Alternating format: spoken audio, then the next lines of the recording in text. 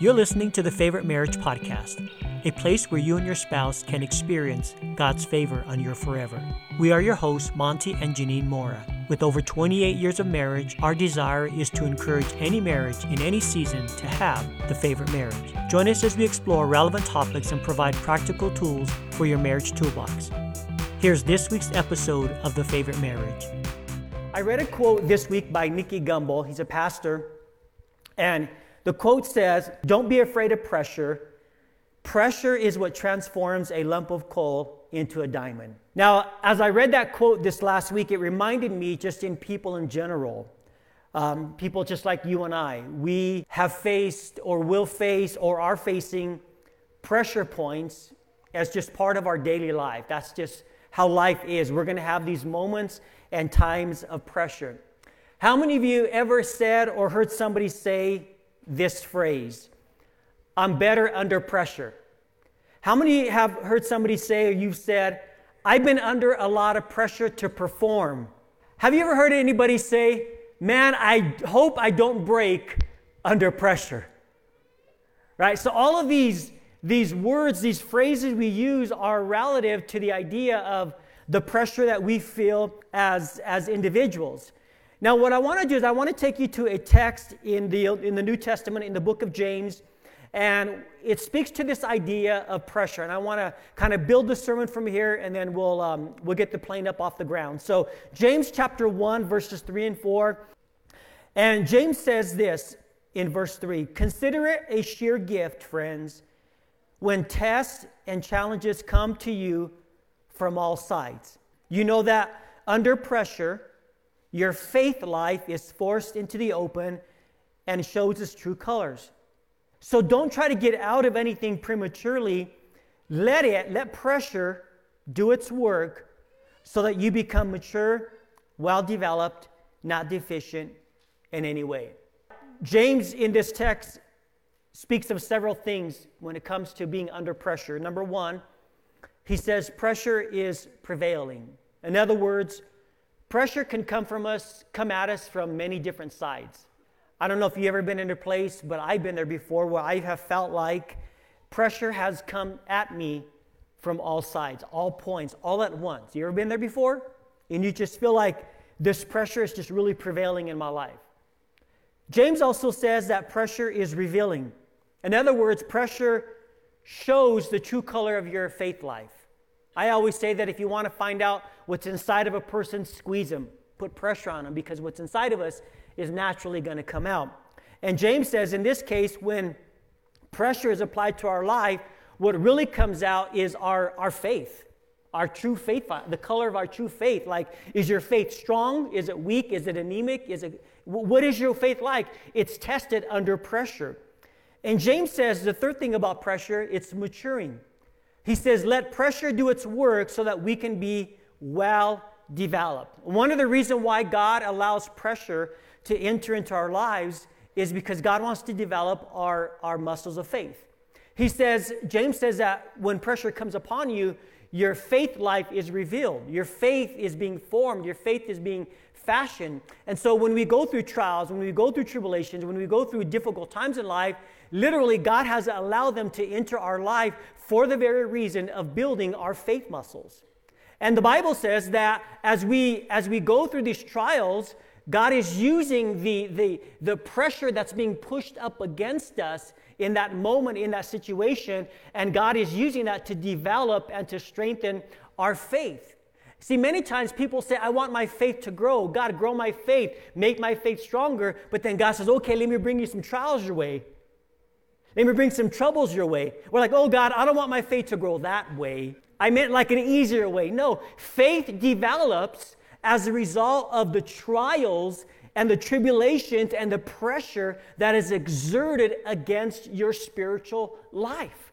Anybody knows, any guy that knows, that goes to the gym, you know that your muscles, your physical muscles in your body are not going to grow unless you apply pressure, the pressure of weight against that muscle. And so what happens is that muscle experiences those micro tears in the muscle, and then you feed it some protein, and that muscle begins to develop, but it begins as pressure is applied to the body. And it's the same thing with our spiritual faith. If we want our muscles of faith to grow, we have to welcome pressure.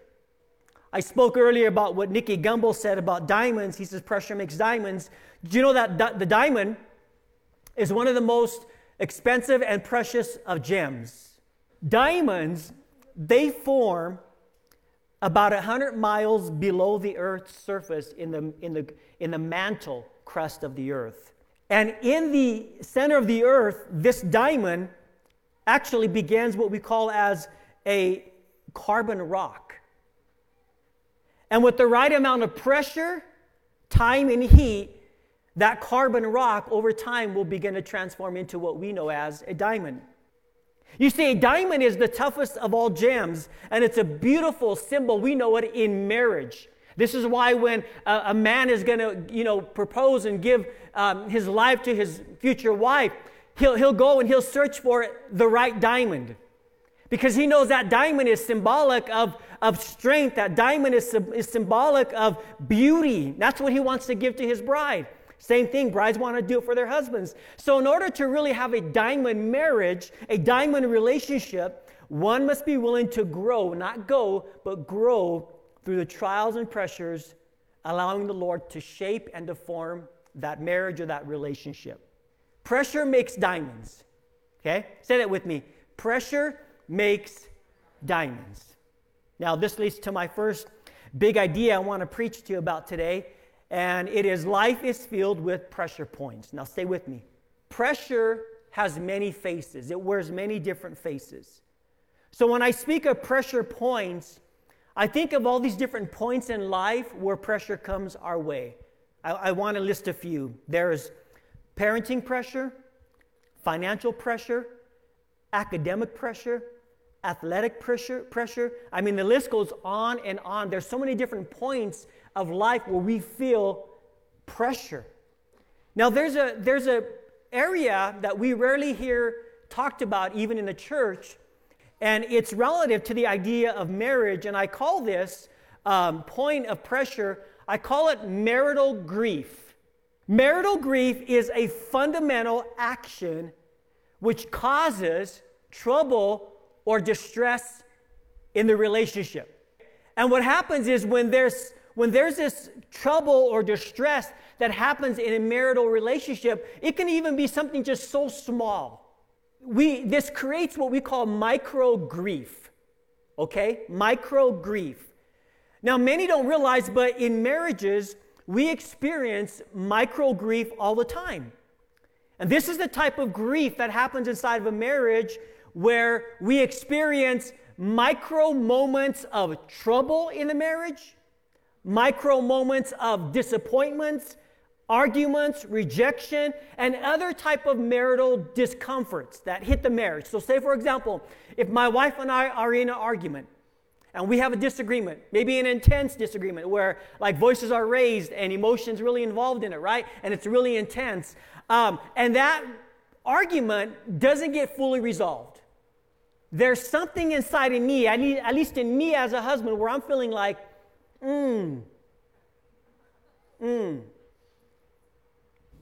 I feel an unsettledness in me because it's not resolved. And we carry that, and especially if it goes unresolved, you carry that micro grief, that discomfort inside you, and then what happens is, if that compounds over and over and keeps happening over and over again inside of a marriage, what happens in that marital relationship is the pressure begins to what? Build. And all of a sudden, you can be having a fantastic day, and all of a sudden, you can have that moment of disagreement, and that right button gets pushed, and when that button gets pushed, guess what happens? Either spouse can lose their wits. And they just blow up or they go off. And you're like, wow, where'd that come from? Well, it came from all these little tiny moments of grief that have built up over time that has caused this immense pressure. And all of a sudden, it was the wrong word, the wrong action, the wrong behavior, the wrong emotion, the wrong nonverbal. And all of a sudden, it blows up.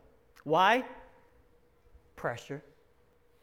I can promise you that if you as an individual do not take the matter of pressure seriously, especially in your marriage, you are most likely pointed towards a path of a major marriage meltdown. So this is why we say in marriage, in family, in relationships, that you have to learn how to manage pressure in your life. Learn how to manage that pressure in your marriage. Know when to release that valve to let that pressure just get out and decompress. Because if not, if we ignore it, that's when we see a lot of marital discourse take place. Now think about this. We have tools to gauge pressure in things of life, but we don't have a tool necessarily to gauge pressure in our life. But there's something inside of the human body that is giving us this gauge to say, you're getting overcompensated. I agree with Nicky Gumbel when he says pressure makes diamonds, but I also say pressure makes dumb decisions. Don't let pressure you into making a dumb decision. Now, I think of a guy in the Old Testament by the name of Samson. Samson was a judge for the nation of Israel, and the Bible says he met this lady, this woman, and her name was Delilah. I think there's a song made about Samson and Delilah, right? So Samson was this really strong guy, and the secret of his strength was his hair. As his hair grew longer, the more strength he developed. Now in Judges chapter 16, verses 15 and 7 through 17, we pick up the story where Delilah has been pressing Samson. Tell me the secret of your strength. Tell me. And so we pick up the story in verse 15. And she said to him, Samson, how can you say, I love you, when you won't confide in me, Sammy boy? This is the third time you have made me a fool of me, and you haven't told me where your great strength lies. And the Bible says in verse 16, and she pressed him, she nagged him so hard with her words day after day, and she urged him until he was sick to death of it. She nagged him and pressed him so much where he's like, I want to die. So Delilah pressed Samson, nagged him so hard to where she weakened his character, she weakened him, and he finally told her the secret of his great strength, and then he divulged everything. The Bible goes on to say that once she did that, she called the people in, they shaved off his head, they bound Samson, and it's a sad story of Samson, because the Bible says after they took him, they gouged out his eyes, and they would bring him out every now and then, and they treated him like a circus animal. He became the spectacle for the nation.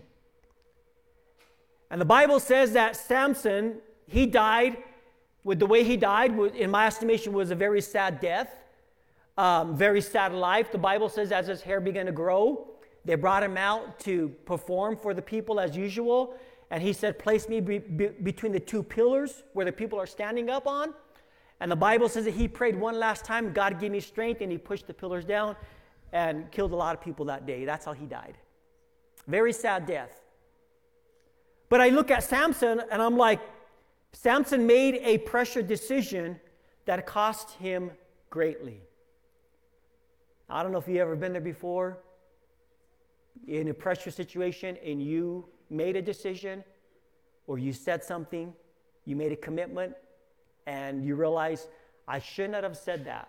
I should not have bought that car. I should not have bought that timeshare. I should not have bought that vacuum. But the pressure was on. We feel pestered, we feel nagged, just like a Delilah. And he got impatient to the point of death, and he told her the secret of his great strength, which was his long hair. And we see here that Delilah's pressure on Samson weakened his character, and it weakened his leadership ability, his leadership influence for the nation of Israel. Now listen, true biblical love in the context of marriage and relationships does not pressure others into making a decision against their will. If you truly love your spouse, if you truly love that person that you're with, you truly love a family member, a child, a mom and dad, you are not going to pressure them into making a decision that is not of their own will. That is not love. The Bible says in 1 Corinthians chapter 13, love is patient and love is kind. Love doesn't seek its own value to yourself. Love thinks other-centered. And so when we think of this idea of pressure, we have to think of through the lens of love, and love is not going to pressure anybody to do anything outside of your will. Now, we talked earlier about having a blood pressure cup attached, and you can check your blood pressure. What I want to do today is I want to give you one tool that will help you gauge the pressure in your life and help you get past those moments of pressure points.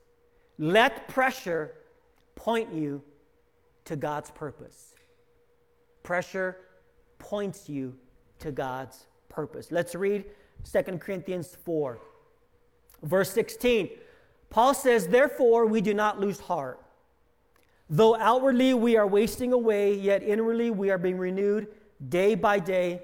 For our light and momentary troubles are achieving for us an eternal glory that far outweighs them all. Verse 18. So we fix our eyes not on what is seen, but on what is unseen. Watch this. Since what is seen is temporary, but what is unseen is eternal. Now, when he uses the word eternal, I have to refer you back to verse 17 where he says, your troubles are achieving for us an eternal glory. What's the purpose of pressure, trials, and troubles for the Christian? It's achieving for us, it's producing for us an eternal glory. So the aim, the goal, the purpose is the glory of God. In every situation, in every circumstance that we go through as a believer, we want the glory of God to be revealed in our life. We want God to be glorified in our circumstance. So Paul says, as you're going through these pressure-filled moments, he says, what you need to do is you need to get your eyes corrected. And so Paul is saying, get your eyes fixed. In other words, fix your focus. Don't focus so much on what you're going through in the moment, but Paul says, fix your eyes on the eternal purpose that is being grown and built inside of you as a result of what you're going through. He says, this situation is really achieving for you an eternal glory that will outweigh all the stuff you can see naturally with your eyes. If you can just really change your perspective when you're looking at something, and get a God perspective of it, it changes the game for what you're going to go through.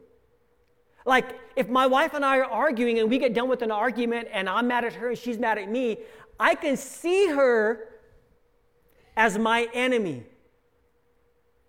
Or I can see her as my ally, knowing that we have an enemy, a devil, a Satan, a devil that is trying to divide my marriage.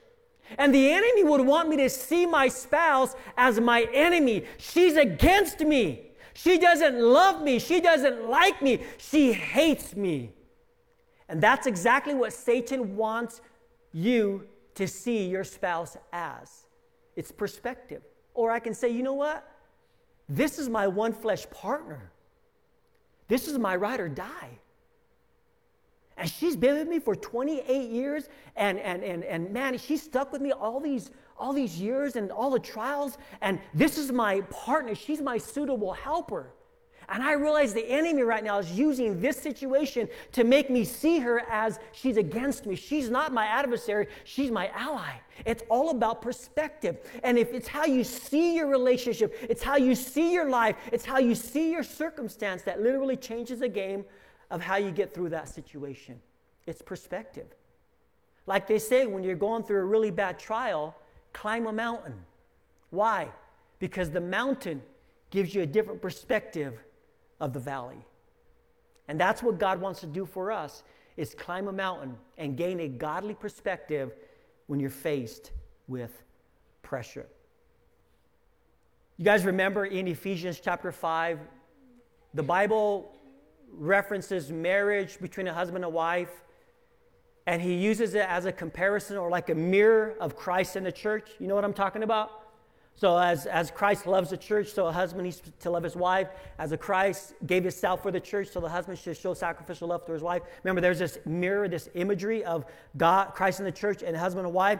Now, I want you to notice that in verse 25, it's not going to be up on the screen, but in verse 25 in Ephesians 5, it says, husbands, love your wives as Christ loved the church. Watch this. And gave himself up for her. Christ gave his life for the church. Now, I want you to jump with me to the book of Matthew when Jesus is in his final days as he's getting ready to die for his church, for his bride. Now, in Matthew 26, verse 36, it says, now Jesus went with his disciples to a place called Gethsemane, and there he said to them, sit here while I go over there and pray. And he took Peter and the two sons of Zebedee, James and John, along with him, and he began to be sorrowful and troubled. And then he said to them, my soul is overwhelmed with sorrow to the point of death. Stay here with me and watch with me. Going a little farther, he fell with his face to the ground, and he prayed, my Father, if it is possible, may this cup be taken from me. Yet not as I will, but as you will. Then he returned to his disciples, and he found them sleeping. He says, couldn't you men keep watch with me for 1 hour? He asked Peter.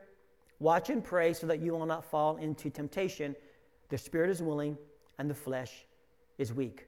Now it's interesting. Gethsemane is an interesting word because in Hebrew, the word Gethsemane means oil press. And it's taken from two Hebrew words. First word is gat or geth, gat, G-A-T, and it means pressed, pressed. And then the Gethsemane, in Hebrew, it means shamanim, and it's meaning oil. So Gethsemane is what we know as a place where the oil is pressed. And here we see our Savior, Jesus Christ, the one who died for the church, died for his bride, knowing he's about to face death, and we find him in the Garden of Gethsemane in his final days, and he's pleading with the Father.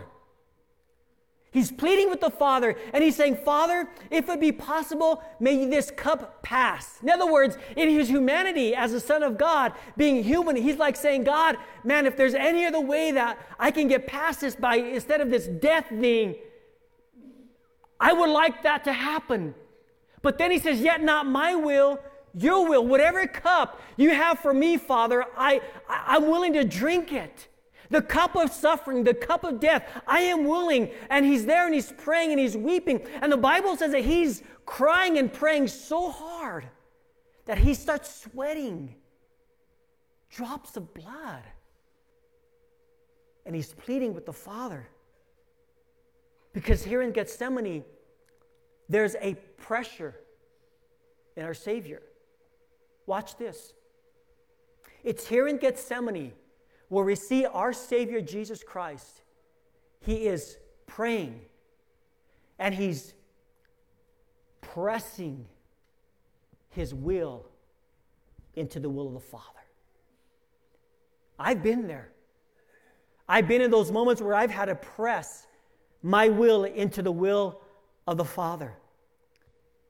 How much more fruitful would your marriage be if you as a husband and wife just pressed into God together as a one flesh marital relationship, and together you joined and you prayed and you sought God and his will for your marriage? I want to close with this final personal story. Last year around this time in October, my wife and I, our family, we were under immense pressure. And we are feeling the pressure of, we had just dissolved the Fillmore campus. My wife and I were seeking, like, God, what is your will for us? What's your next step for us? Because we didn't know, like, how he was moving us with this new season. So we have normally done in all these years of marriage is we just prayed, we fasted, we pressed into God. And we felt God leading us back into what we call marriage ministry. We had done marriage ministry for many years at our previous church, for about 10 years. And And we had kind of stepped away from it for a while because we were doing the Fillmore campus and helping out in other areas here at Restoration. And we felt like God began to move us back again into the area of marriage ministry. And specifically, not just doing marriage ministry here at the church for couples, but marriage ministry on a broader sense, whereas ministry to people outside of Colorado and around the world. And so as we began to pray, we thought about launching a brand new podcast, a marriage podcast. And we felt like, man, we can provide some tools to married couples, because we get couples have reached out to us from different parts of the state and just saying we need coaching, we need guidance. And we're like, why don't we just try to cover all this stuff like doing a marriage podcast, so we can help more couples and more families and more married couples. So we started praying about starting a marriage podcast. This was back in October of last year. There was a lot of barriers, a lot of pressures to launching this marriage podcast that we had to overcome. So in the spring, we just said, well, we need to begin something. We need to start with the step of faith of doing something. So we had an extra spare room in our house, and so we started building our podcast room in our home. And it took months to get that done, and then we started buying materials and microphones and cameras and all the stuff that we needed to get this podcast up and running. So by the end of May, we had the podcast room ready to go. And what happened is, in the early part of May, on a regular normal day, I went to work on a Friday morning, and by that Friday afternoon, I was called into the ED's office, and I was handed a letter told I didn't have a job. So I'm like, okay, we spent all this money on this podcast room, and we're getting ready to launch this podcast, and homie doesn't have a job. All right, God, what is going on? So you talk about financial pressure. When you're the breadwinner of your home, and you're the one that brings the money in and takes care of the family, that was a lot. And this happened in May. And guess what? We were right in the middle of teaching Marriage on the Rock class. And guess what? The next Wednesday, after I was laid off, that following Wednesday, we had to get up and teach on, which was not by coincidence, the idea of financial management in marriage. You talk about God setting us up, and I'm like, telling my wife, how in the world can we get up and teach married couples about financial management when I'm unemployed? Pressure. So what ended up happening is we went on vacation. What do you do when you're laid off? You go on vacation. We went on a cruise to Alaska, right? We had some money saved up for it, and we went on an Alaskan cruise, and on the cruise, we're like, we have to get back. And when we get back to Colorado, we have to launch this podcast, because we sense the enemy is attacking this thing from every side. He's using everything he can to discourage us and not to launch this podcast. So we got back and we launched our podcast, and we titled it, our podcast, The Favorite Marriage. And so we launched that at the end of July. And we did launch a podcast. This is so new for us. This is new territory. So we're like, what do we do here? So we learned and we've grown. And over the last several months, we have launched this podcast, and God has opened this door for this podcast to be on all major podcast platforms. We're on Apple, Spotify, Amazon, Google, Chrome, Castbox, our YouTube channel. And I'm telling you, as we have launched this podcast just in a few months, we have gotten amazing responses from people all over the nation. We get messages daily, weekly, from people from Iowa. Just last week, Iowa, Nebraska, Germany, Colorado. I mean, we are just seeing God just use this podcast just to bless so many different married couples. And none of this would have happened unless we weren't going through the pressure of last October of just pressing into God. God, what is your next step for us? And God is using the marriage ministry. God is using the Favorite Marriage podcast to minister to married couples out there that we don't even know that are getting ministered to.